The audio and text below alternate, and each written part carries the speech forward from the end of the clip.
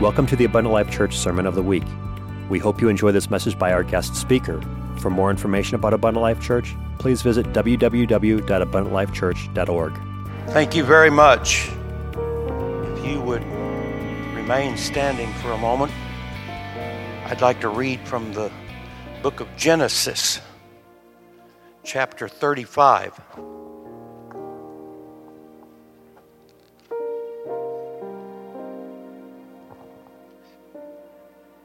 Sometimes you go to church and you kind of can predict whatever's going to happen. You know how the service is going to go, and because you've been through enough of them, and you know how many songs, it's just which songs is the only thing you don't know. And if you come a little early and listen to them practice, you can even know that. It's predictable. But God is not predictable. And sometimes He designs a service with specificity. In other words, He is specific. I have felt very strongly that today God is specific. If you are a guest here and you find perhaps this service or whatever has happened thus far to be a little different than what you're accustomed to, this is a Bible church. And there's a difference in just any church and a Bible church. Churches that are really, truly Bible churches adhere to this book. It's all we have. A true Christian doesn't have anything else. This book.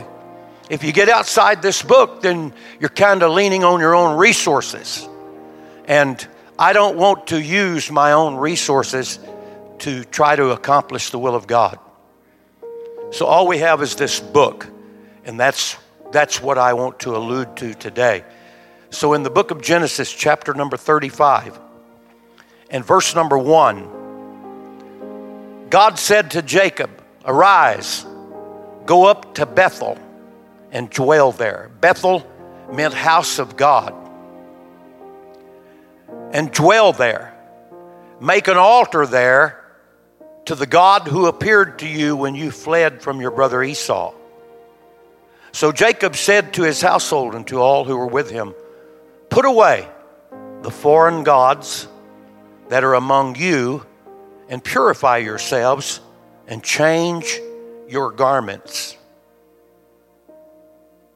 Then let us arise and go up to Bethel, to the house of God, so that I may make there an altar to the God who answers me in the day of my distress and has been with me wherever I have gone."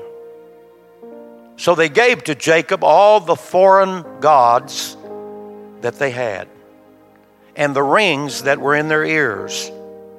Jacob hid them under the terebinth tree that was near Shechem. And as they journeyed, a terror from God fell upon the cities that were around them, so that they did not pursue the sons of Jacob. And Jacob came to Luz, that is Bethel, which is in the land of Canaan, he and all the people who were with him. And there he built an altar and called the place El Bethel, because there God had revealed himself to him when he fled from his brother. And you can be seated. Thank you very much.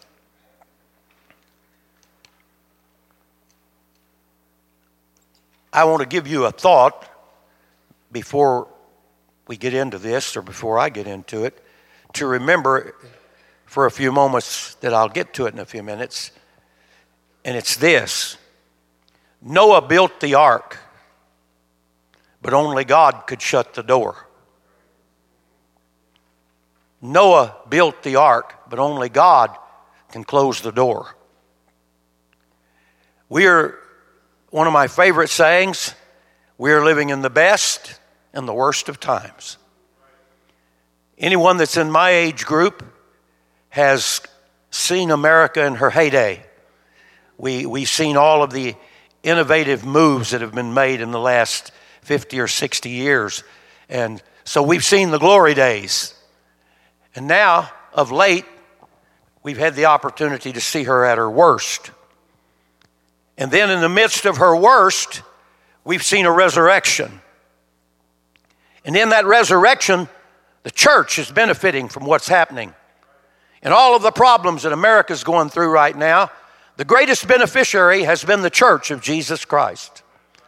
Don't you find it strange that in the midst of all the debate, all of the arguments, all of the troubles that we're going through and riots in the streets, and in some cities you can't even go there no more, and San Diego and Los Angeles and San Francisco are having outbreaks of hepatitis because of the homeless population, the largest in the entire United States. And if you've been there, and I was there lately, and you walk down the streets, there will be piles, some of them nearly as high as this podium. There will be piles of needles that have been distributed to these people for drug use or whatever it is. And when they're done with them, they just pile the needles up. And if not, they throw them on the ground. And the same way with their health, their sanitary actions, it's just open. They do it on the streets. They do it in broad daylight. And then this too will be swept into piles, and people in hazmat suits will come by and clean all this up. It's millions of dollars to pay these people to clean up. And you look at that and you think, this cannot be happening in America.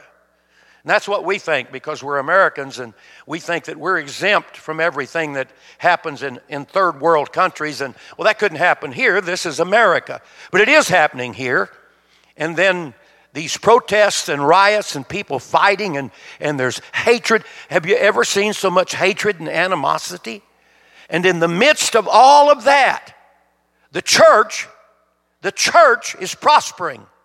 The church of Jesus Christ. We have more religious liberty than we've had in my lifetime. And I have lived under 11 presidents. Never have I seen such liberty for us to do what we choose without fear of retribution. Don't you find that striking? That we can do that? I mean, we can get up and say anything we want to, preach anywhere we want to, use a platform. Why? Because God has given us favor. He's given us favor with those that have the power to make decisions that affect everything we do in this country. We have found favor. And actually, under the days of Nebuchadnezzar, when he came to take over and take Israel into captivity, this is another amazing story of how that God speaks to Ezra. And Jeremiah has prophesied from here to there, from stem to stern, coast to coast. That's all he's done, is dedicated his life to prophecy, telling the people of God, get ready, you're going into captivity. Nebuchadnezzar's coming. He's going to take everything you own. You're going to lose your businesses. You're going to lose your homes. And many of you are going to be killed. That's the prophecy of Jeremiah. And his life was dedicated to that sort of thing. He was what people called a doomsday prophet. And yet he wouldn't give any ground. They beat him. They put him in prison. They did everything but short of killing him to silence him, but they could not. He continued his narrative. That is, Nebuchadnezzar's coming, and you must follow Nebuchadnezzar. Whew. Isn't that something? The man of God is telling them to follow the most evil, corrupt, wicked ruler in the history of mankind. Follow him, and even use the word defect from what you're doing here, and follow Nebuchadnezzar. Why? God speaks to Ezra in the 9th chapter. And he says of Ezra, and he says, because I'm going to give you favor with the kings of Persia. And when you get over there into captivity, I'm going to smile on you and you're going to prosper. Does it not strike you strange that under the leadership of Nebuchadnezzar, Daniel, a great man of God, was elevated to number 2 in power in the entire world? That the Shadrach, Meshach, and Abednego were made governors over the provinces of these wicked kings and rulers, and God's people were sustained. But God said, if you don't follow Nebuchadnezzar, if you don't listen to what Nebuchadnezzar tells you, you. I will hunt you down in Egypt. I will hunt you down in the wilderness, and I will kill you myself. I'll kill you with disease. I'll kill you with the sword. I'll do whatever I have to do. Why? I want you to do my will. Ladies and gentlemen, God's not interested in you questioning His will. He's interested in you doing His will. And to obey is better than sacrifice. We are in a place right now that God wants us to do the will of God and to pursue the will of God and give it everything we've got and not worry about what's happening around us. We're in a protection mode. God's hand is on us. And then we've had 3 years of freedom that was the following of 8 years of terror. Our economy sunk to all-time lows. There were more church foreclosures during that period than there had been in the entire history of the United States. It was not a good time, regardless of what people may say. And all of you that are working people know that's the truth. But somehow, in this last 3 years, with a maniac at the helm, we have prospered. God has smiled on us. Some of the pundits and some of the evangelical preachers that preach for a living on television and YouTube and places like that, they're preaching for offerings. I'm preaching for truth. I'm preaching for results. I'm preaching for revival. I'm preaching for the gifts of the Spirit. I'm preaching for the fruit of the Spirit. I'm preaching for God to change your life. I'm preaching for God to give you direction and save your children and put a song in your heart and a dance in your step. I don't care about the money. These guys got on there and started putting together, well, it's the Cyrus effect. Don't fall for any of those gimmicks. It's the Cyrus effect. And they'd made that into a doctrine. And you have people prophesying and saying, oh, God showed me this about Cyrus, and God showed me this about Artaxerxes, and so on. So, ladies and gentlemen, don't fall for any of those gimmicks. God does what He wants to do, when He wants to do it, how He wants to do it, and where He wants to do it. He is sovereign. He's omniscient. He's omnipotent. He's omnipresent. He is the God of gods and the Lord of lords. There is none like Him in all the earth, and He has found a dwelling place in this building in you. You need not fear the world. Fear not, for I am with you. I will never leave you. I will never forsake you. You are mine. You're the apple of my eye. No man, no weapon formed against you will prosper. We don't have to fear anything. We've wasted 3 years arguing, bickering, vying for position. Thank you. I like that better than amen. You're still around. Good.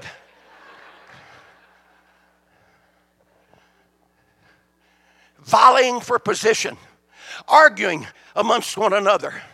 Churches across the nation, all of them, over 300,000 congregations in America. 300,000. Up until, from a period there in about 5 years, it shrunk by 34,000 congregations. Closed down. That's what I say, ouch.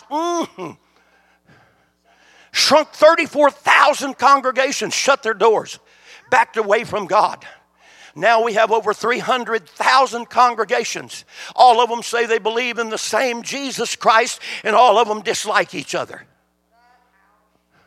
What is wrong with that picture? How can two walk together except they agree? Anytime you have division, you'll have confusion, because confusion causes division. But when you come together, when you join yourselves together, a twofold cord, a twofold cord, a twofold cord, two are better than one, and a threefold cord is not easily broken. We must not be fools in this time of trouble. We must come together and say, God, we refuse to allow the devil to disband us. We refuse to be an instrument in the hand of Satan. We're going to be an instrument in the hand of God. I'm going to put aside my own selfish will and desire, and I'm going to seek the will of God, and I'm going to pursue righteousness. This group over here, they're watching you. This is your tomorrow, right here. You know what they're going to be? Whatever you are right now. So today, with specificity, You didn't know I knew those big words. You have to make a decision today that you're going to do the will of God. Nothing else matters. This is not about Russ Cordell. It's not about Mike Meyer. This is about the will of God. Not every man that says, Lord, Lord, will enter into the kingdom of heaven, but he that doeth the will of the Father which is in heaven. We follow the guidelines. We follow the book. What does the book say? Well, yeah, I know, but this is, no, there is no yes, but now. This is what we do. We do the will of God. We do nothing else but the will of God. And anything short of that is unbelief. Jacob said, bring your foreign gods. We're about to make a trip. Where are we going? We're going back to Bethel. I've been there before. I had a dream. I saw angels going up and down ladders and coming out of heaven. He remembered that dream. Man, he remembered that. And he says, now, God's told me to go back. Why? Because I want to get you back there where I can talk to you and change you. I'm going to give you a new name. I'm going to do things for you you never imagined. But you got to stay in my will. And he said, so the first thing I want you to do is bring those foreign gods. Everybody that claims to be a Christian ought to read the book of Colossians today. Read it carefully. Because in the book of Colossians chapter 2 and 3, it talks about idolatry. And when you know what idolatry is pursuing your own desires. That's what idolatry is. You get all the stuff, and that becomes your idols. Oh boy, that could never happen to me. I've heard that before. So that old saying, been there and done that. Been there and done that. Yeah, well, I've been there and done that, and I'm not proud of that. We think of, when we talk about idolatry, we have been seasoned in this country. In America, we've been prepared so that we look at idolatry and we can judge everybody else in the world. Say, oh, Buddha, Hindu. These people, that's idolatry. Oh, man, that's idolatry. Them people, you know how many Hindu gods there are? Do you know how many Hindu gods there are? Huh? I give you, just take a wild guess. You doing good, Rob? You're looking well. There's 33 million. 33 million Hindu gods. How do you know which one to pray to? I mean, that would be confusing. You can't even name all the names. We say, well, that's idolatry. I'll tell you what idolatry is. Idolatry is sitting on everything that you should be given to God. Idolatry is doing it your way instead of God's way. Idolatry is seeking only yourself, doing what you want to do and enjoying the good life. I'm going to tell you, we better put that idea behind us and say, God, we're getting ready for something. We got it somehow, through books like Tim LaHaye wrote and said, Left Behind. You better put that stuff aside. There ain't going to be no meetings at Starbucks where you decide to do what's after the rapture. Well, we'll make a plan. We're sitting around having coffee and discussing. No, it don't work quite like that. We're headed down a road that we can't imagine. This is not going to last forever. God is going to come back. And when he comes, he's coming back for a church that has made itself ready. It has prepared itself. You must prepare yourself. You must work out your own salvation with fear and trembling. He can't do it for you. I can't do it for you. She can't do it for you. You have to work out your own salvation with fear and trembling. You've got to set your house in order. You've got to get ready to go. This is going to end. It's not going to last. Don't confuse what you read in the book of Revelation, where the vials and all these horrible things are poured out. And people say, oh, we won't be here for that. The wrath of God, that's the wrath of God. Did you know you are correct? We won't be here for that, for those specific things that it names, because that's the wrath of God. But we will be here for persecution. You shouldn't say that. What Bible verse do you use for that? 2 Bible verses. One says that God has not prepared us for his wrath. That all of those things, his wrath is not for the church of God. But he also says all All. If it's all, what's left? What's left of all? If it's all, what's left? Nothing. So all that will live godly will suffer persecution. That's what the Bible says. Chloe's growing up. My goodness, she got beautiful. What can I say? It didn't come from you.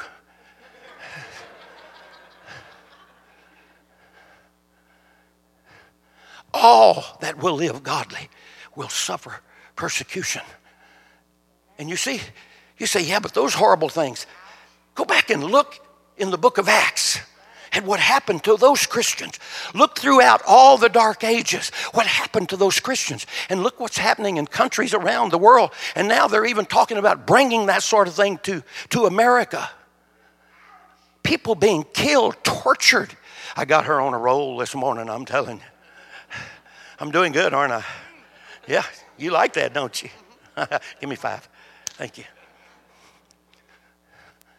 Folks, as much as we like to think that everything's going to continue as it is, it's not. We have to be prepared. I can't imagine 10 years, and I'll try it. I'm being honest. I cannot imagine 10 years. I could think 5 maybe. And if Jesus comes in 5 years, if Jesus comes this year, ask yourself, are you prepared to meet him?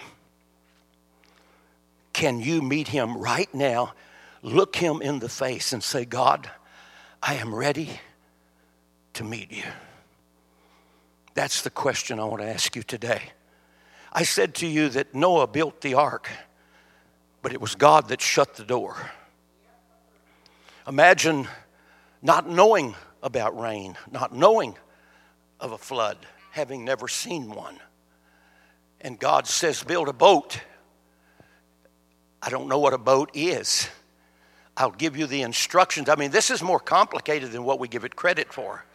I mean, what are we thinking? There were no old Milwaukee saws and all of that business. There was no electricity. He says, I want you to build this boat. And, you know, God should have been a little bit more definitive. He didn't tell him it was 900 foot long, that it was the size of a cruise ship in Miami.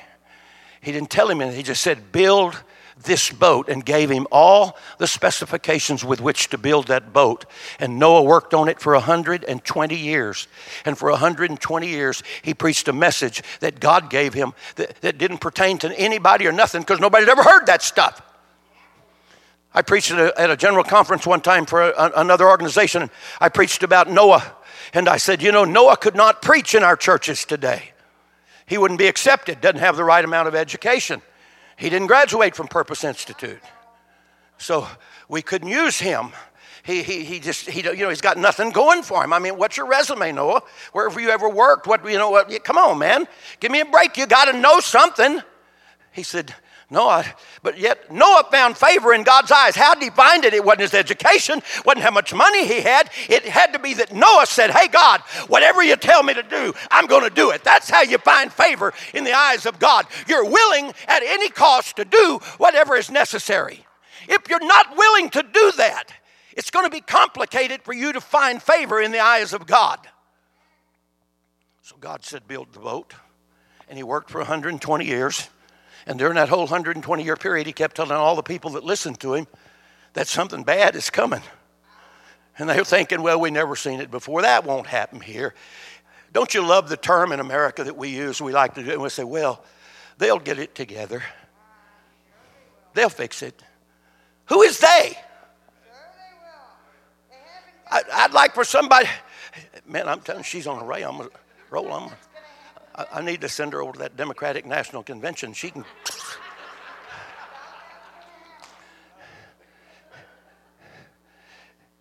How can these people had never heard nothing like that?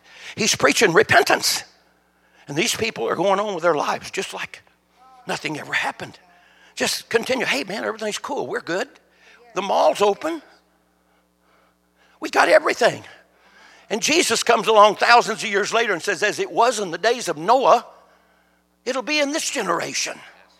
You'll think that you're invulnerable, that you can't be touched, that you're somebody. You know who the worst person off in the world is? The one that thinks he's arrived. Oh, do you realize who I am? I mean, you know the Barney Fife sniff. You like that, didn't you? That's cool. And we think we've arrived. And do you know that they continued with that attitude, that mindset?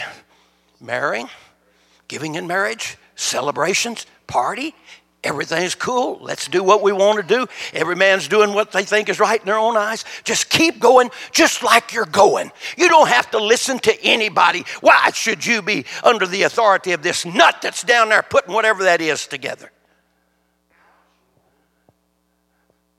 And they stayed that way until Noah went into the boat and God shut the door.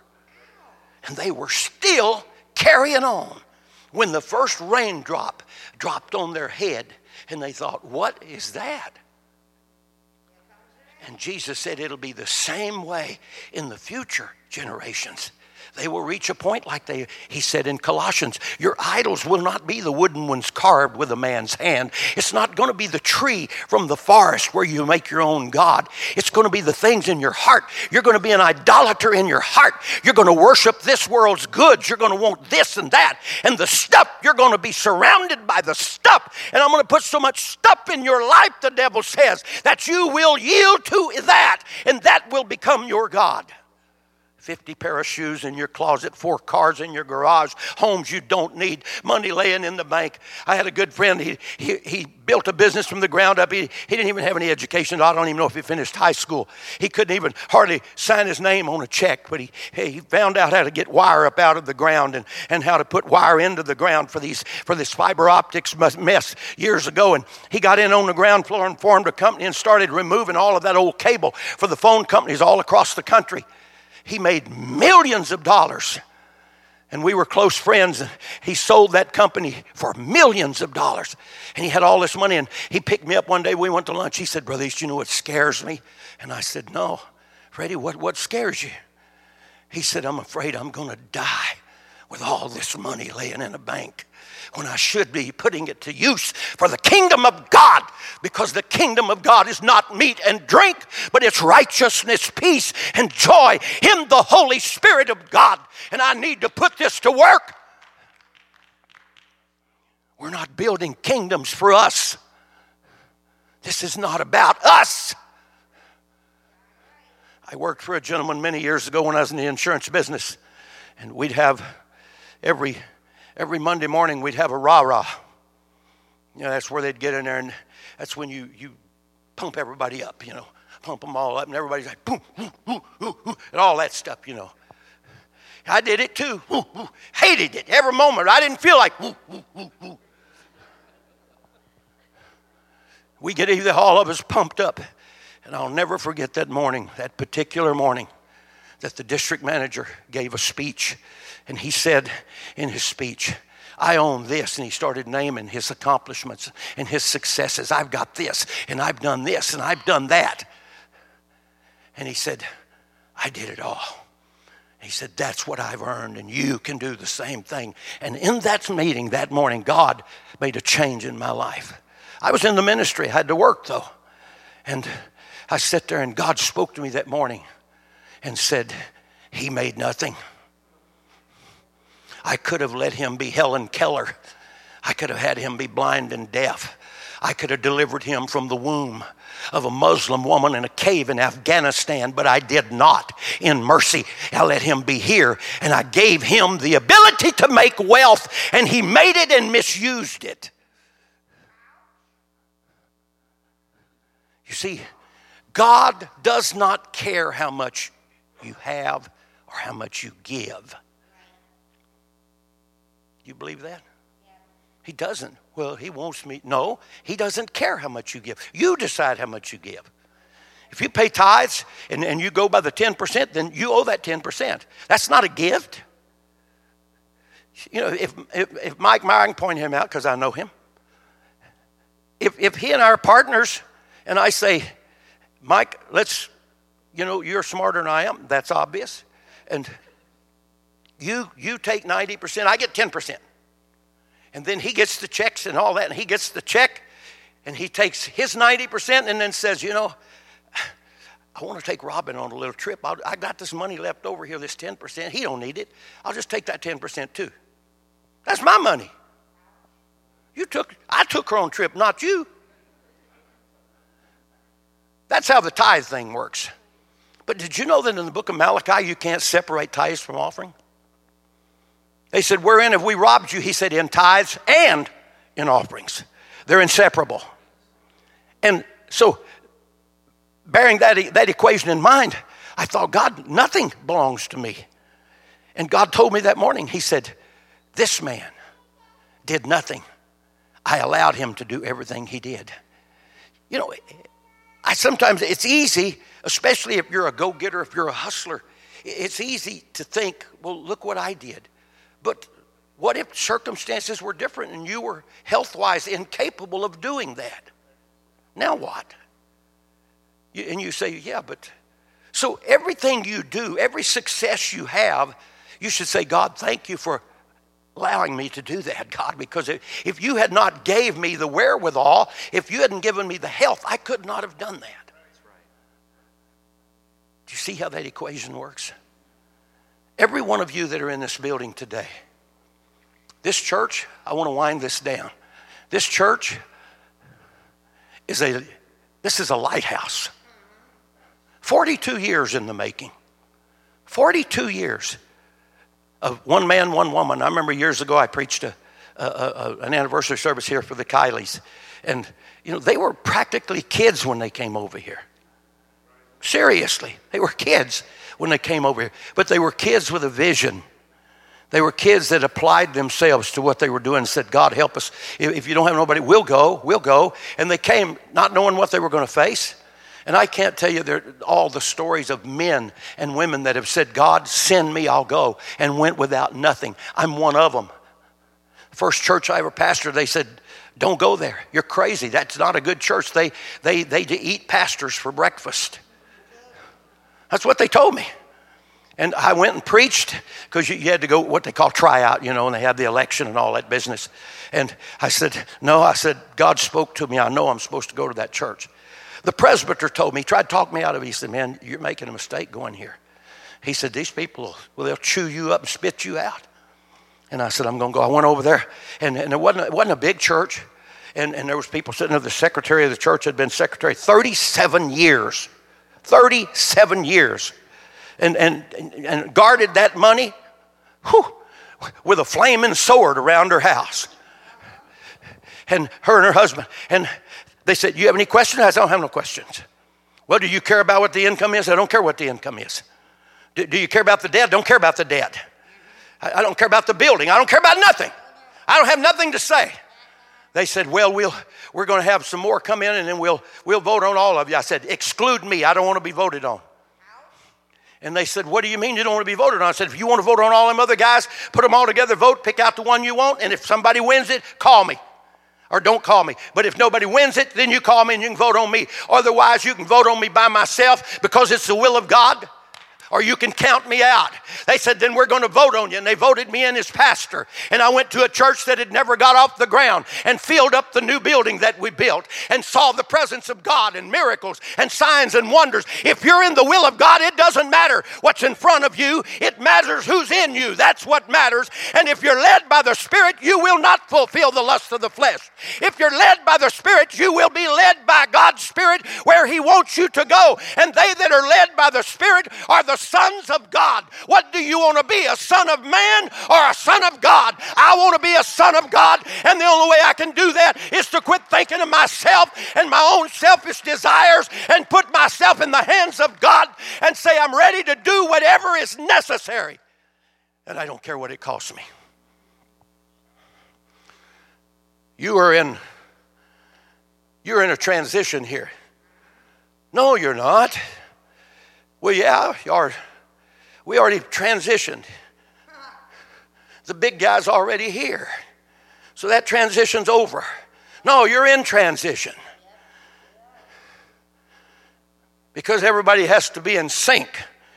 And once you all get in sync, then you're in your transition is over. In sync. In sync. In sync. I remember them old timing lights. Now, you got to go back a ways. These kids nowadays don't know what timing lights are. You've seen a few of them, hadn't you? Remember how you'd have to take that old thing off where the flywheel was and they'd shine that light on? Has to hit a certain mark. That thing's spinning 60 million miles a minute. I mean, but that light can somehow find that groove, that little notch. And that car will not run until that notch and that light matched up. Am I correct? It's not going to work. That's the way the will of God is. It don't work on your terms. It works on His terms. It don't work because you said it should. It works because you've done the right thing. See, it's not important to be right. It's important to do right. And if you do the right thing, you'll find the will of God because you'll put the right thing in front of everything else. You can't find favor with God no other way. And so when Noah was in that ark and that thing just sat there, couldn't move, too heavy, and the rains came, and the rains came, and the rains came, and it don't give us no story what's going on the outside, so I have to use my imagination. I don't think it was pleasant because there were no other boats of any kind, and there was no place to go. You couldn't climb a tree because the tree's going under, so you're stuck. And that ark did not move until the water was deep enough to float it, and then it began to float. Can you imagine what went through Noah's mind when that thing lifted off and started to move? And, they're terrified. They had to be. When you're in that big old giant boat, you got every kind of animal and critter in the world in there with you, and you don't know where you're going or when you're going to stop, if the food supply is going to continue, if you're going to have clean water. You don't know anything other than I've heard from God. I'm in the will of God. And that's what I care about. It's important to be in the boat. It's important to be in the boat because there is no salvation outside the boat. None. Paul told them when they was in a shipwreck, he said they were panicking. And Paul said, wait a minute, fellas. Unless you stay in this boat, you're going to die. But the boat's breaking apart. It's falling to pieces. Stay in the boat. Man, it's coming apart at the seams. Can't you see, you crazy fool? Look at it. It's breaking up. He said, stay in the boat. Except you abide in the boat, you're not going to live. And when it was over, the boat had broke into many pieces. But not one soul was lost. Not one soul was lost. Not one. And stories were derived from that episode that we still preach about today. There is nothing more important than the will of God. Nothing. And if you don't get that today, I'm going to tell you, you're on a slippery slope. This place was built by a man who had a vision. He's a good man. He has some odd ways sometimes. I've been with him a few times when, I hate to use the term, I hope you don't take it and holler that I'm a racist. That I can remember being with Brother Kiley a few times and I wanted to Jap slap him right there. I never did understand what a Jap slap meant. I just knew that it was a serious punch, and I wanted to throw one at him because he has his own ways. But all of his ways in his mind and in his heart was, I'm trying to accomplish the will of God. And all of us, if you want to find fault with somebody, hey, leave these people alone in here, all of you. Just come with me. We'll sit down up here today and spend the rest of the afternoon, and I'll let you find all the fault you want in me because I got lots of it. I'll sell you some of it if you want it, and you can take it home and recreate it. But I don't think you want to do that. I want to tell you, the time has arrived that Abundant Life Apostolic Church needs to become the magnet of this entire county. Right here. Right here. It needs to become the magnet. And if God be for you, who can be against you? Who? You tell me who. I want the name. I want it today. If God be for you, who can be against you? No one. No weapon formed against you can prosper. You do the will of God. You are protected by the hand of God. He raises a shield that nothing can penetrate when you do the will of God. We have to work today. You wonder why I'm here? I'm here by choice. I want you to consider Lot. Lot was Abraham's nephew. And Lot's dad died. And after he died, Abraham kind of took Lot under his wing. Lot, he didn't have no promises from God. But Abraham did. And through those promises, Abraham became very rich. Scripture says that. Very rich. And as a result of the richness and the wealth of Abraham, it spilled over onto Lot. Until the point that Lot had almost as much as Abraham. And he didn't do anything but walk in his uncle's shadow. And one day they just stop out in the wilderness. And Abraham turns to Lot and he says, son, our herdsmen are bickering back and forth. And they're going over our goods. Because you've got a lot of goods and I've got a lot of goods. And folks ain't getting along no more. Amazing how money can do that, isn't it? I know that's never happened here. But is this thing on? And Abraham turns to Lot and he says, you choose today which direction you want to go. If you go that way, I'll go this way. And if you want to go that way, then I'll go this way. Essence. He said, in other words, Abraham. Now, Abraham is the promised guy. This is all his. He says, you choose where you want to go. And whatever you leave, I'll take it. Is there anybody here today that's willing to take the leftovers? Because if I got the leftovers with God, I'm going to win. And Lot, being relatively carnal, as the rest of his life proved, never argued with his uncle. And instead of saying, Uncle Abe, you know, man, if it weren't for you, I wouldn't even be here. I wouldn't have all this stuff. And them well-watered plains down there, oh, man, look at the vegetation. Look at that, the well-watered plains of Sodom and Gomorrah. It's beautiful. There's a city down there. I mean, yeah, everything. Walmart's there. We've got everything. Nordstrom Rack. I can see it. We got it all. Every restaurant imaginable is over here. Without question, he said, I think I'll take this. Abraham said, okay, I love you, nephew. Good luck. See you later. Then he turns to this vast wasteland. And he looks at it. I know, you know, it doesn't say anything about it. I'm just thinking if it were me, I'd be thinking, what have I just talked myself into? What have I done? This is nothing. This looks like Los Angeles. Of course, God would have said, no, Lot chose Los Angeles. And God speaks to him and he says, as far as you can see. Now, when God said that, as far as you can see, wait a minute, he can see the well-watered plains. Whew. He said, that's all yours. I'm going to give you everything because you are a team player. Now, Abraham went on to flourish and grow and dig wells to even to this day. The wells that Abraham dug still exist. Isaac followed right along behind him and kept the pace, following the footsteps of his father. But Lot gets in a lot of trouble. Evil kings come and invade Sodom and Gomorrah and steal everybody there and steal all their goods and take Lot captive and all of his family and leave. And who goes and gets him?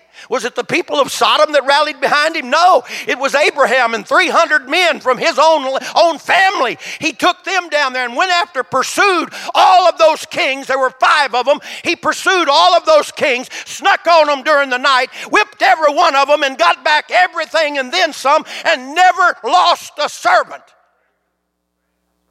It pays to serve God. And it pays to be in the boat. And it pays to be on the right side of things. And the right side is not Zelensky's side or Cordell's side or his side or her side. The right side is God's side. That's when I pick up this book and say, God, I'm going to follow the book. And if everybody else jumps off of a ledge or a bridge, I'll follow the book. So what do you want God to do today? What would you like to see here? Wouldn't you like to see every pew full so you could count the numbers and put up a board outside? No. So that you could hear stories about abundant life. Yes, it changed my life. Oh, yes, it changed me. Oh, I was in the gutter when I found that church. I was in the gutter when so-and-so taught me a Bible study. But God took me out of all of that.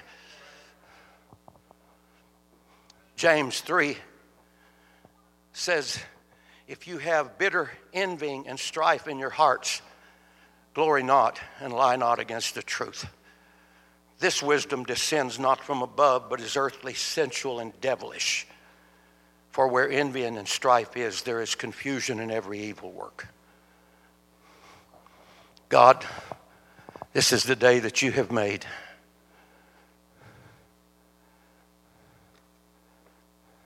See that picture? He's grown now. I still carry his picture. That's innocence. See that picture? Can you see that? He's not grown. I just took this. That's innocence. Jesus said,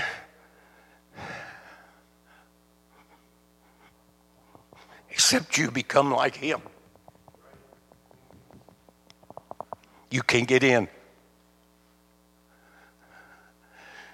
If you're not like him, you can't get in. It's time for a change. It's time for a rah-rah.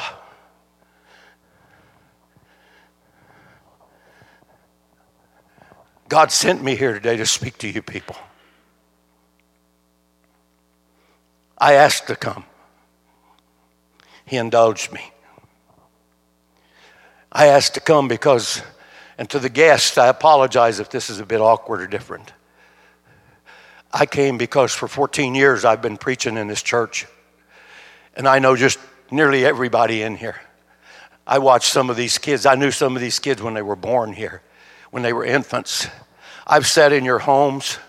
I've ridden in your cars. I've preached in your businesses with where we'd meet down by the fireplace and God would be there to bless us and talk to us. I've been in your business. I've been in your home. I came because I want this church to become what it was designed to be in the beginning. It has not died. We're just at a changing of the guard. God still has everything in the palm of his hand. Everything is in the palm of God's hand.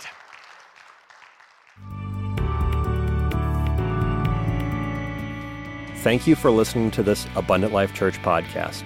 We pray it has strengthened your relationship with God and will continue to be a light unto your pathway to heaven.